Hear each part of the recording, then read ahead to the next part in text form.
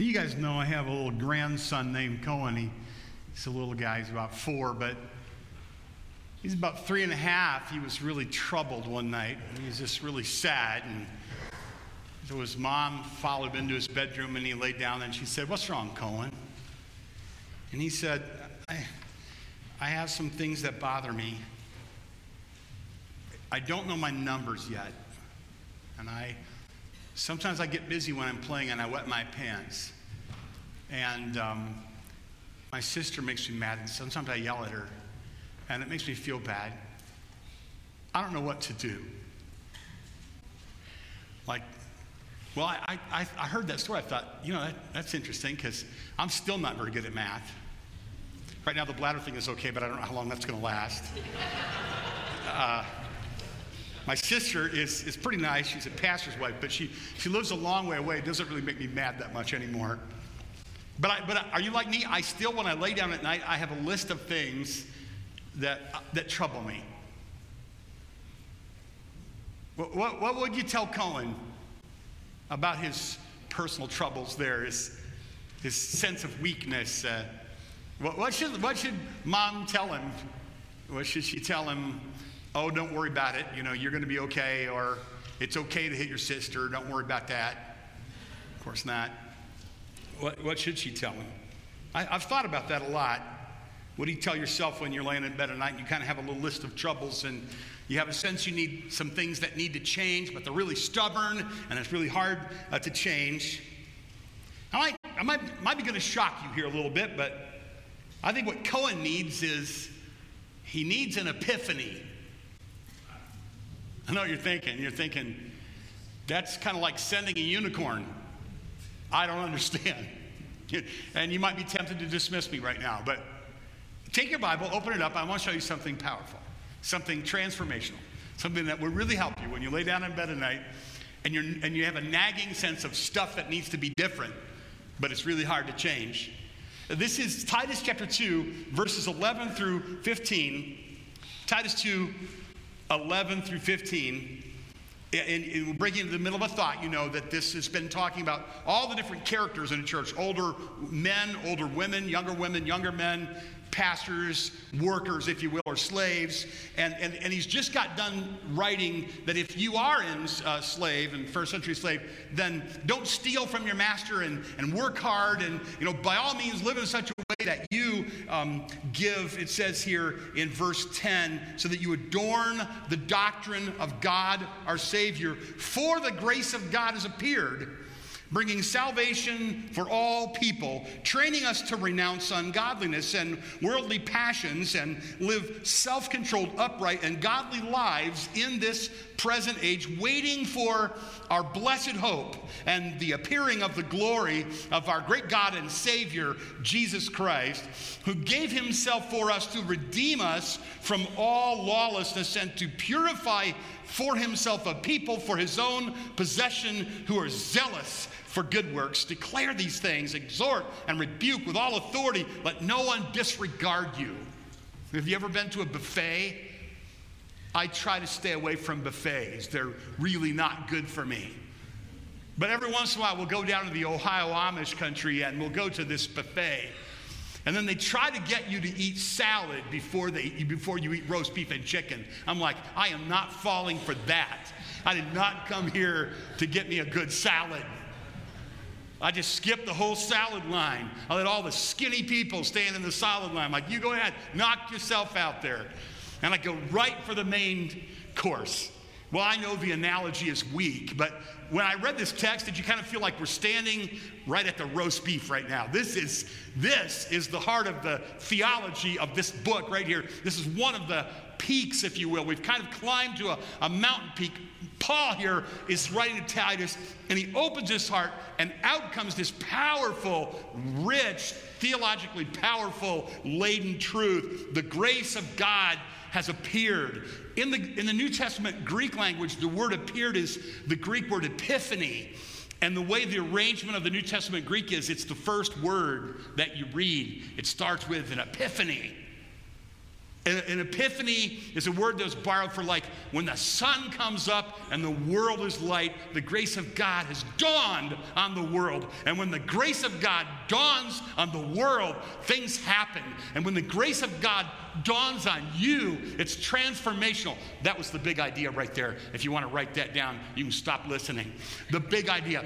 When the grace of God dawns on your soul, it transforms you and keeps transforming you. It's a powerful thing to have an epiphany, an enlightenment, an understanding, a spiritual understanding of this, that God is good and what it means that God pours his gifts. That's what we're going to be talking about today. 5 different things that happen when the grace of God dawns on your soul. Or you could say, this is what you should be thinking about when you're laying in bed at night and you are really troubled about the things that bother you.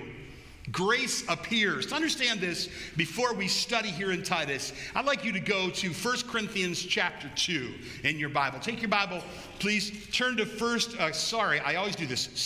Corinthians chapter 2. 2 Corinthians chapter 2. Chapter 3. I'm just going to read chapter 3 with some commentary and chapter 4 because it helps us to understand what the dawning of grace means. Like, what does this language mean? That the grace of God has appeared like the dawn or like a spiritual sunrise, or like Peter said, the day star rises in your heart. What does that mean anyway? A knowledge and understanding of God's gracious work in the world, which he accomplished, which was anticipated in the Old Testament and accomplished in Christ. It dawned on the world when Jesus came, and what was a mystery before became clear about his plan to redeem. This is what it means when it says when God's grace appeared. You can almost say when Jesus appeared. You can almost say that when Jesus appeared. And the word grace, charis word, means gift. The idea is that God is generous with his spiritual giftings, with his giving. He gives us all kinds of things. We're going to see this all throughout our life, past, present, and future. But to see how that looks, we might look back here in 2 Corinthians, and I'm going to describe what I'm going to read to you. Then I'm going to read it, talk about it a little bit more. Here you have Paul in another letter, and he's describing the comparison of the law, which is expressed in the Old Testament primarily, with what he calls the Spirit, which is his word there for when the full story of Jesus is revealed. And people have more than just the law, but they have the full story of Jesus and his perfect life and his death and his resurrection. He says the law has a glory or an ability to express who God is. Glory is an expression of who God is in that way. But he says, but the Spirit, or in this case would be, but grace would be the word he uses in Titus, or Christ, when he appears, is a greater light, a greater glory, a transformational knowledge, understanding, light, day star dawning in your heart, epiphany is what he's saying. So when I read it, you'll notice that's what he's doing. Chapter 3, verse 1, he's saying, we don't commend ourselves to you. He says, our confidence is in the Lord. And now verse 7, now if the ministry of death, carved in letters on stone, does that sound like the Ten Commandments, right? Came with such glory that the Israelites could not gaze on Moses' face because of its glory, which is being brought to an end, will not the ministry of the Spirit have even more glory? Are you getting this? So in other words, when God revealed himself through the law, it had a glory that was so great, Moses had to cover his face. It was a powerful, transformational brightness glory that was literally physically on Moses, but it's referred to here spiritually. And he says that had a glory, but that's passing away. The work of the law doing its work, and then God comes, Jesus comes in the person of Christ, not to do away with the law, but to fulfill the law and to bring the full message of salvation by grace through faith, which the law sets us up for. Get it? If you're in the bank and you're just like getting ready to cash your check, and then all of a sudden I come running in and I grab you roughly, almost like break your arm, and drag you out into the street, you're going to be angry with me unless I tell you, no, you don't understand. There was a bomb going off. I just saved your life. Then you're going to say, thank you for breaking my arm and saving my life, you know. If you don't realize that you are condemned, then the gospel isn't really very sweet to you at all. Somebody says, you're forgiven. You're like, I'm not even guilty. Like, okay, now we have a problem. So the Old Testament, in the severe mercy of God, condemns us so that we all know that the bomb is about to go off and we're ready for our rescue. And then the Savior comes, the conquering Savior, the Braveheart, Jesus, rides in and saves us. So that light is greater than the light of the law. The light of the law is great, but the light of the gospel is even greater. That's what he's saying, right? So then he goes on, he says it in different ways. He goes on in verse number 9, and he says, for there was glory in the ministry of condemnation, that is the law. The ministry of righteousness must far exceed it in glory. Indeed, in this case, what once had a glory has come to have no glory at all because of the glory that surpasses it. For if what is being brought to an end came with glory, much more will that which is permanent have glory, since we have such a hope. We are very bold, not like Moses, who put a veil over his face so the Israelites might not gaze on the outcome of what was being brought to an end, but their minds were hardened. For to this day, when they read the Old Covenant, that same veil remains unlifted because only through Christ is it taken away. Yes, to this day, whenever Moses is read, a veil lies over their hearts. But when one turns to the Lord, the veil is removed. Now the Lord is the Spirit. Where the Spirit of the Lord is, there's freedom. And we all, with unveiled face, beholding the glory of beholding the glory of the Lord, are being transformed into the same image from one degree of glory to another. For this comes from the Lord, who is the Spirit. Are you tracking with all of that? Simply said, when you see the law, you see God in his glory. But when you see the gospel, you even see a more resplendent glory. And when you stare at that in the gaze of the soul in worship and adoration, and the deepest part of you loves that. And when it dawns on you, when you have an epiphany of that, when you see it like in your heart, it actually transforms you gradually into the image of God. It makes you like him. This is very hopeful. Worship transforms us. Cohen needs an epiphany. You need an epiphany. And we need continual epiphanies, enlightenments of who God is, reminders in this dark world of the brilliance of our Lord. In chapter 4, he goes on and says, therefore, having this ministry by the mercy of God, we do not lose heart. Isn't that good? I love that. This isn't the point today, but it's a nice little sub-point. It's like, I'm not going to get discouraged. I'm packing. I have the gospel. And it works. It's powerful. And all I do is like shine it on people. And then God is calling people to himself. They come to him. And he says, we don't lose heart, but we have renounced disgraceful, underhanded ways. We refuse to practice cunning or to tamper with God's word. In other words, we don't need to play silly circus tricks to get you to be saved. We have the gospel. And it has the ability to enlighten you to who God is. And he says, and even if our gospel is veiled, it's veiled to those who are perishing or dying and going to hell. In their case, the God of this world, that's Satan, has blinded the minds of unbelievers to keep them from seeing the light of the gospel of the glory of Christ, who is the image of God. For what we proclaim is not ourselves, but Jesus Christ as Lord, and ourselves we are his servants for God. It is God who said, let the light shine out of darkness, has shone in our hearts to give the light of the knowledge of the glory of God in the face of Jesus Christ. So you see, this kind of sets up the text now to have a fuller understanding of the ability of the revelation of God, a revelation of his grace, an epiphany of his grace in our soul to transform us. And the stuff that you need to be changed can be changed by God when you have an epiphany of his grace. And in the text today, we're going to notice 5 different things that happen. Number 1, when the grace of God dawns on you, it will deliver you from sin.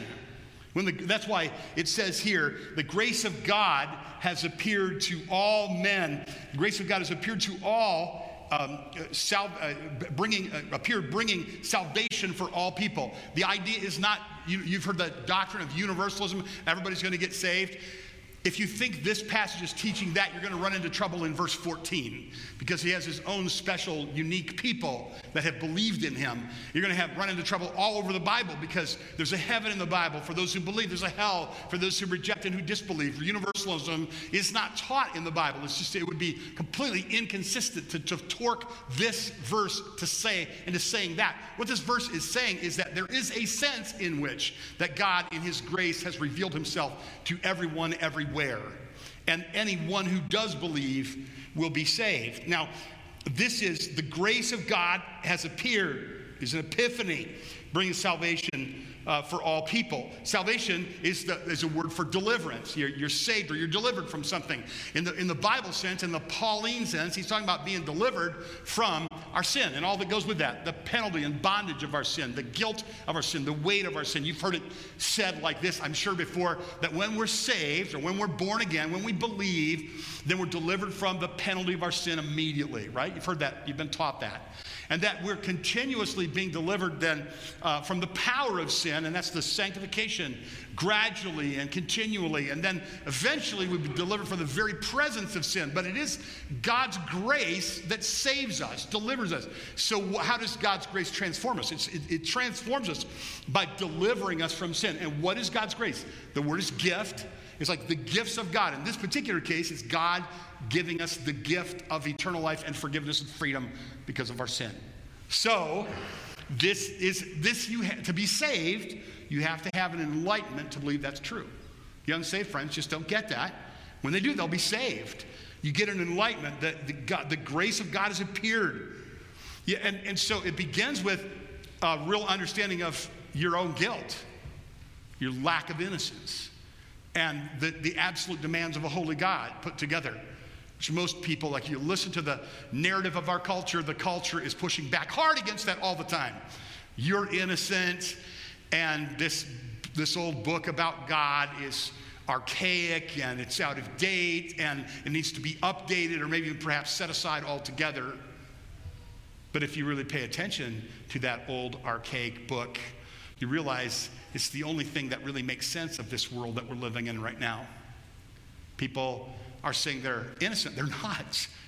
The prince, Spurgeon told the story about a powerful prince in England that visited the King of Spain. And the King of Spain took him around and showed him different things. One of the things he showed him was one of the ships of the Armada, the Spanish Armada. He said, I'm going to take you on this ship. I'm going to show you all of the glories of the ship. And so the King of Spain was showing this powerful English prince all these things on the ship. And then they went down into the galley where the slaves were chained to the oars and they were rowing because they were prisoners.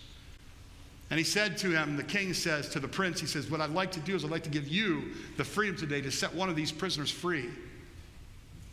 So the king thought that was a serious responsibility. The prince thought that was a serious responsibility. So he began to interview the slaves, the prisoners.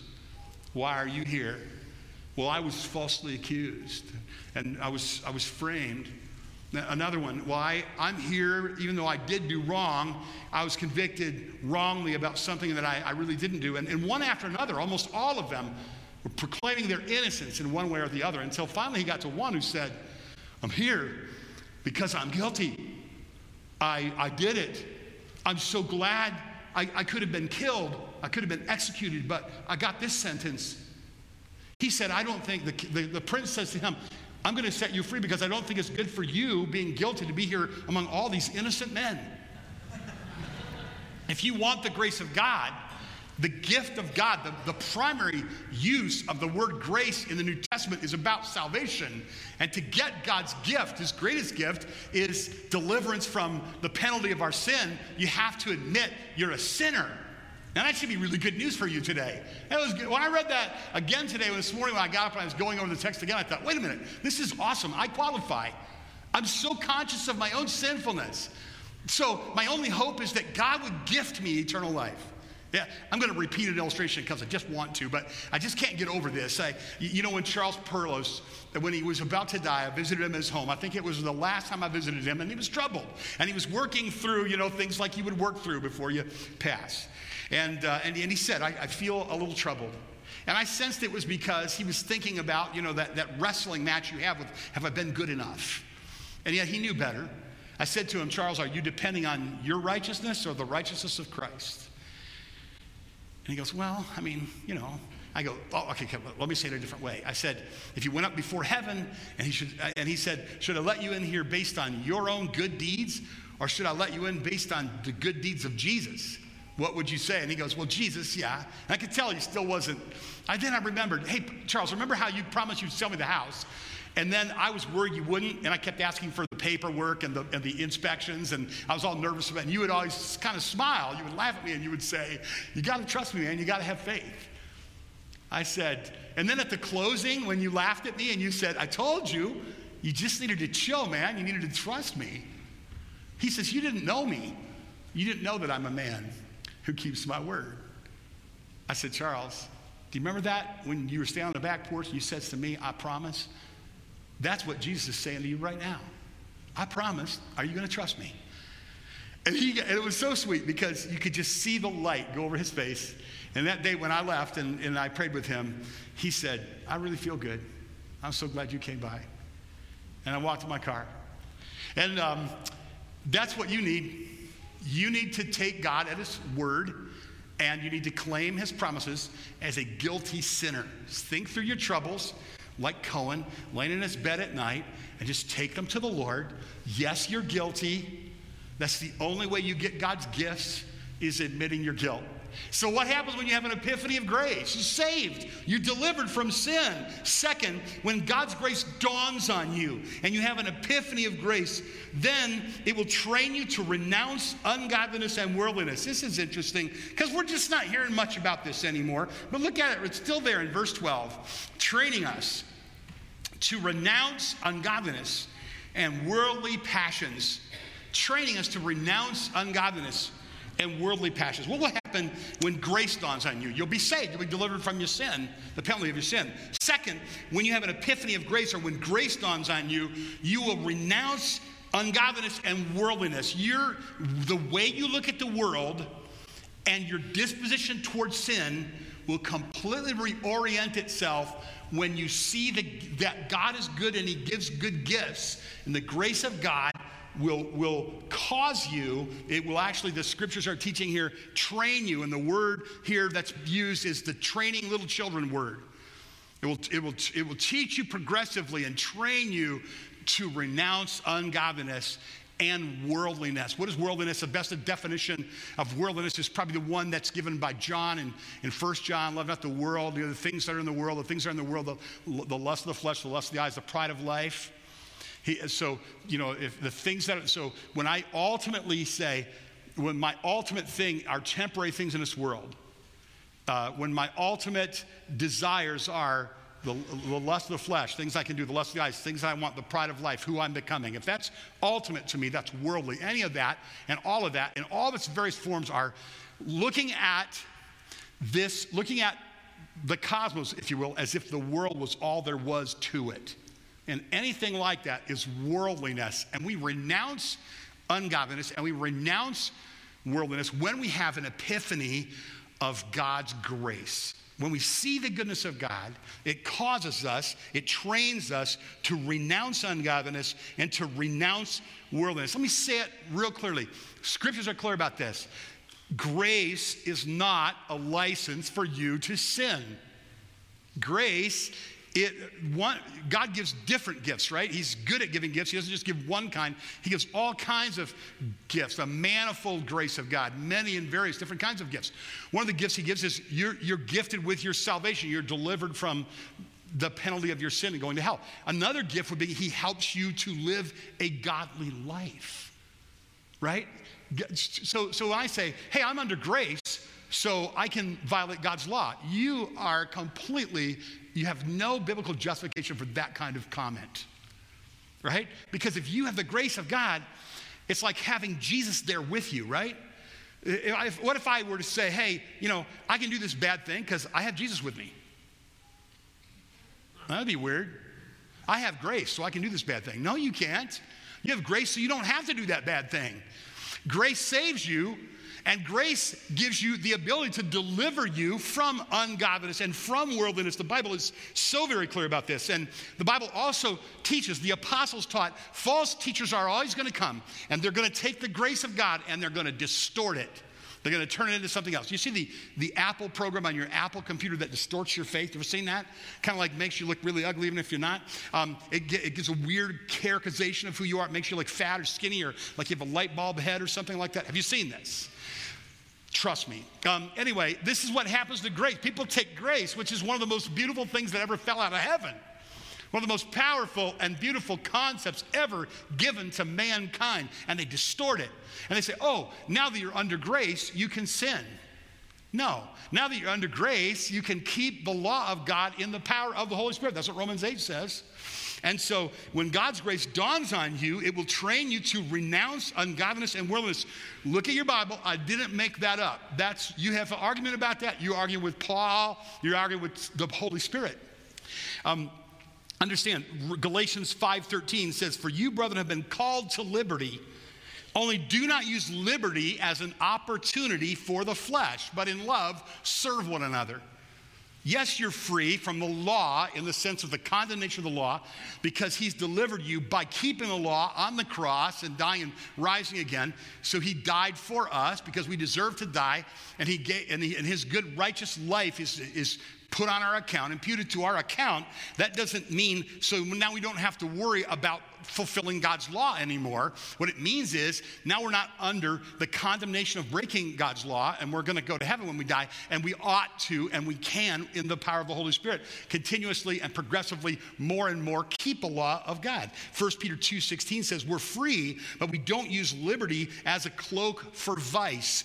Jude 1:4 says certain men have crept in unnoticed who long ago were marked out for this condemnation, ungodly men that twist or distort or turn the grace of God into lewdness and deny the only Lord God and our Lord Jesus Christ. Today, in the church, among Christians, we have two polar opposite problems. They're different kinds of sin. One of them is what we might call a sin called self-indulgent sin. And the other one might be a sin called self-righteous sin. Both of them are sinful and dark. Right? If I indulge myself in licentious behavior, in license, then sin. If, however, I think I can keep the law under my own power without the enabling help of the Holy Spirit, that's self-righteousness. And it's a form of sin. It's an especially yucky form of sin, self-righteousness. And it has a way of always making its way back. We wrestle between these two. We sometimes do them both on the same day. Self-indulgence, self-righteousness. That's how hypocritical we are. That's how much we need the continual flow of God's gifts to roll into our life, like his gift to help us live a holy life, his gifts, his grace. And we need to get them, we need to see them like, oh, I see this, God. I have an epiphany. And then you have the grace epiphany will transform you. Can I say this before I move on? In our world today, here's what you hear a lot. And you hear this from kind of like people who distort the grace of God, who say they're Christians. You hear it a lot. And it's almost like they're saying, you need to change your Bible because I'm not going to change. I'm going to do this. And now the Bible doesn't forbid it. I have a new theology about that. You hear this all the time, right? Read it everywhere.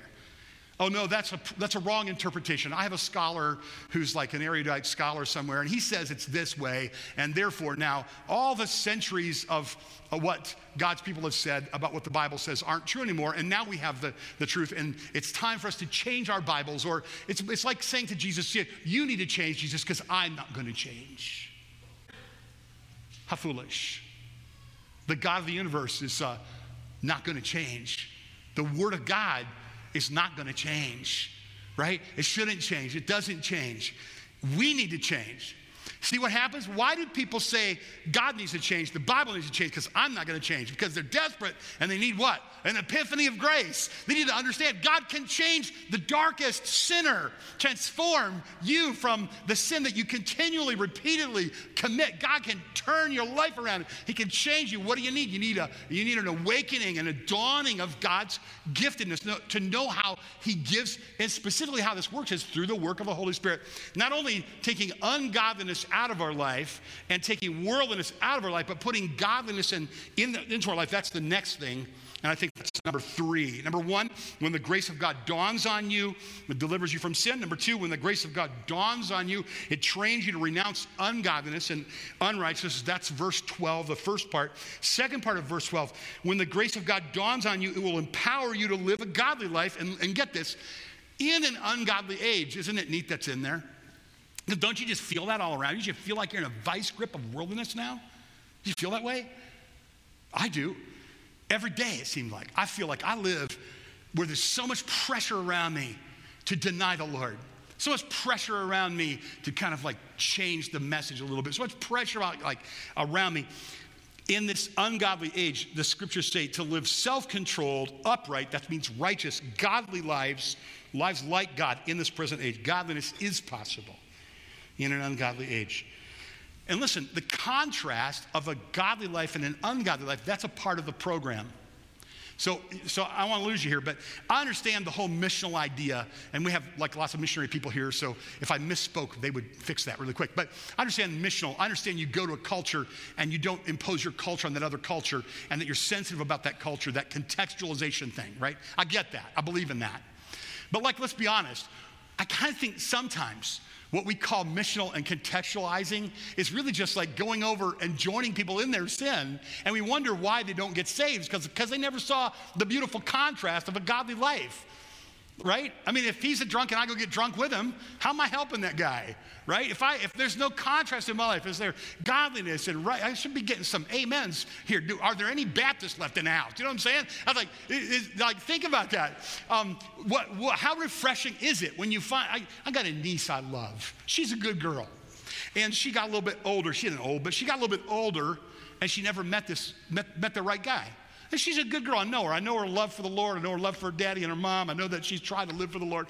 And yet she'd get a little bit older, and she's a lovely girl. There was no fellow that came for her, you know. And I was just thinking about that when one day, you know how you watch Facebook and up pops this kid. I'm like, who is that dude?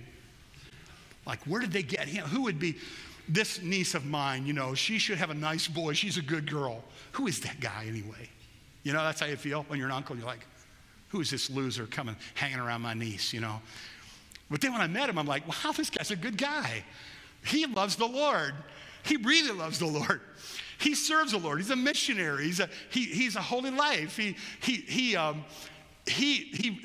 loves books. He's got to be a good guy. I read his stuff. I'm like, where did this guy come from? I don't even make kids like this anymore. How did that happen? This is how that happened.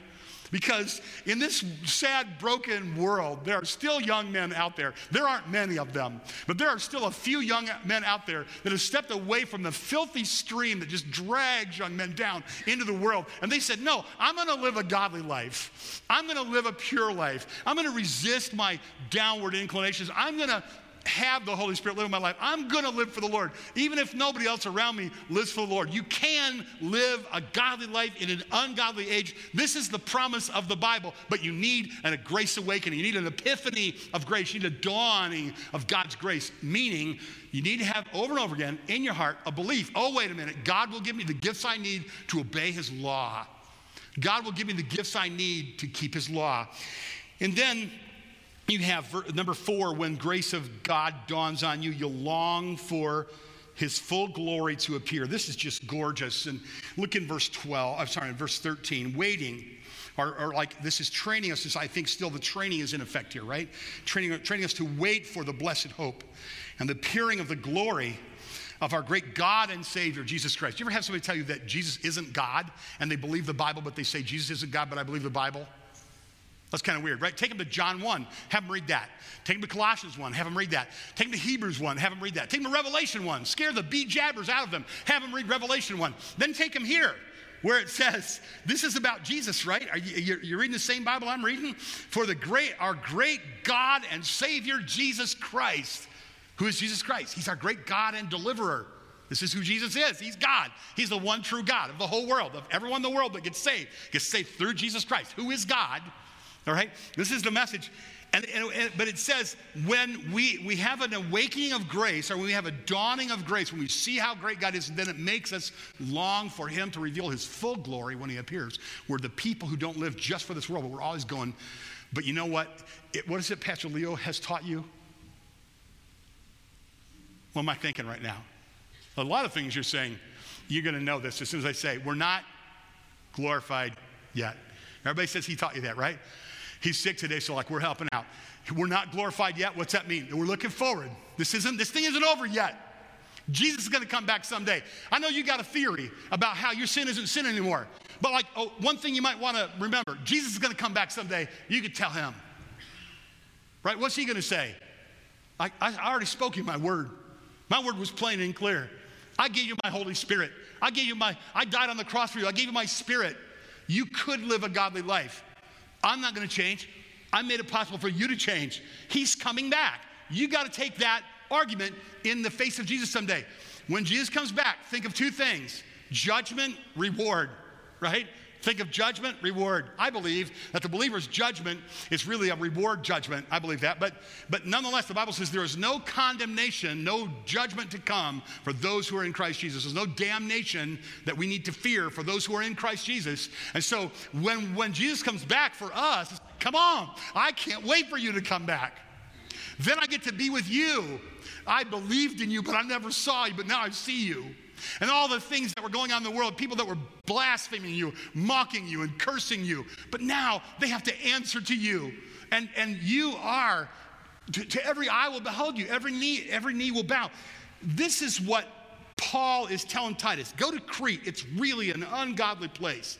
And tell them about the grace of God. And then when you do that, they're going to start longing. They're going to have a longing for the full appearing of the glory of Jesus Christ, for him to come back. Did you listen to the choir song today? I was having a really sad day on Wednesday. I had heard some news about some people that I love that were walking away from the Lord, and I was hurting for their parents. And it wouldn't leave me all day. It just hurt all day.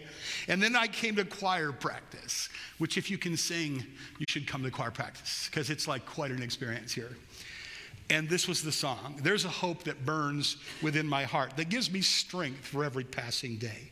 A glimpse of glory now revealed in meager part, yet drives all doubt away. I stand in Christ with sins forgiven, and Christ in me, the hope of heaven.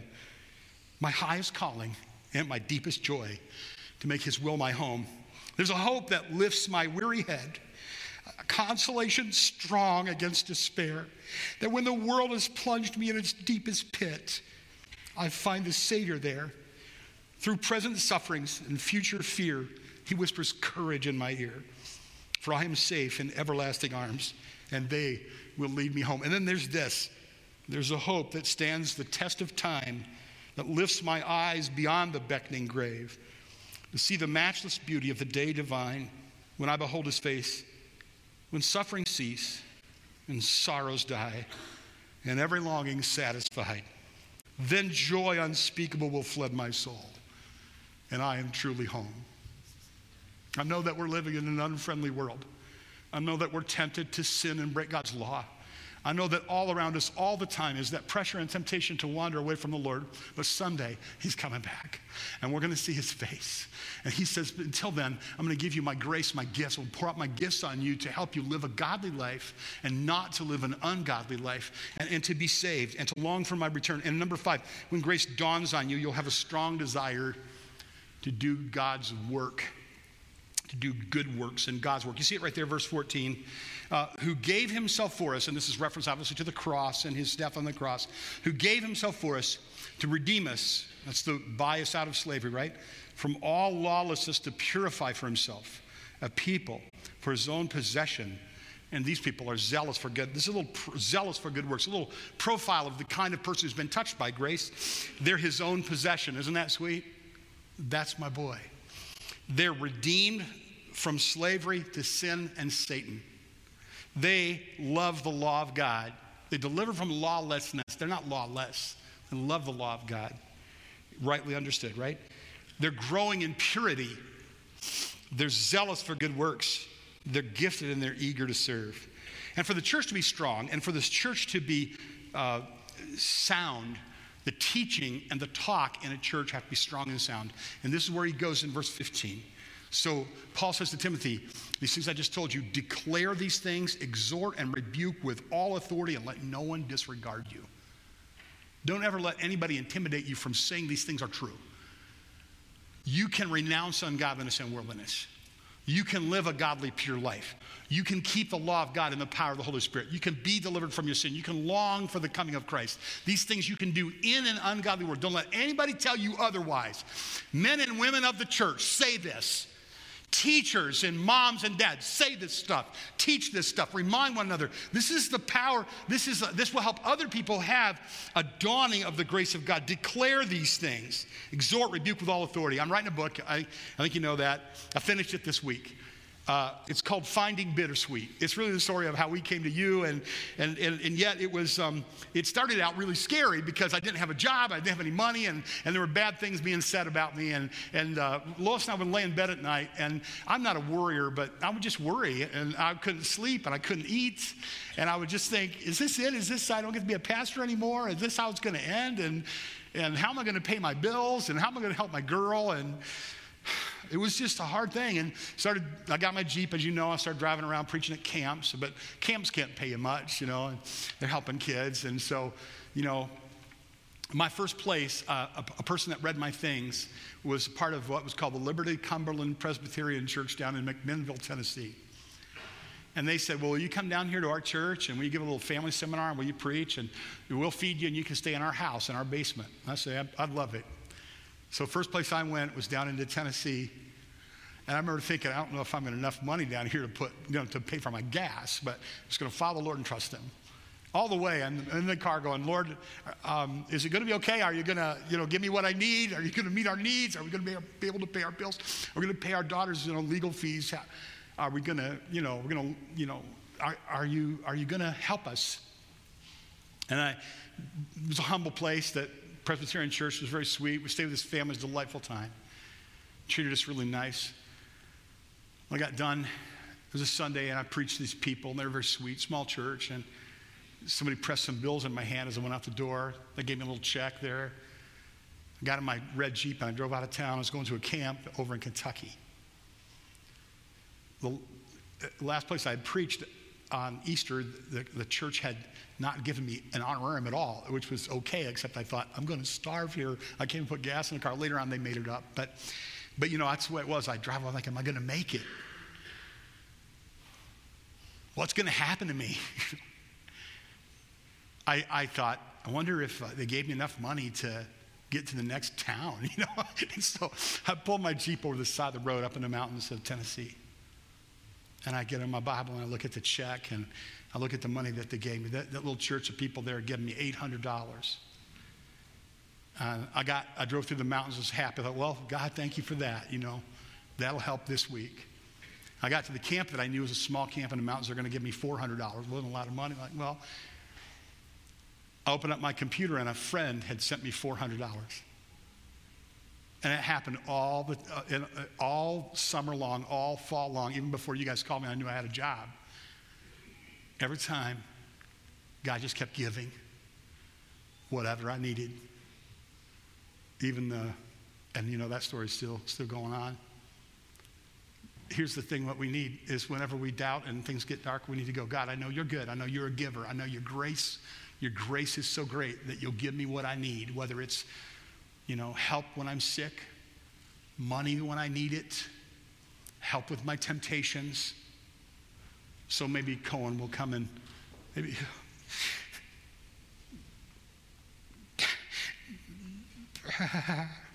he'll visit us sometime. And I want to say to him, hey, Cohen, whenever you feel sad, I just want you to think about Jesus.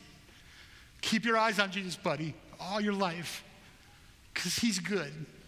And He'll give you what you need. Amen. Let's pray together. And I want to sing a beautiful gospel song.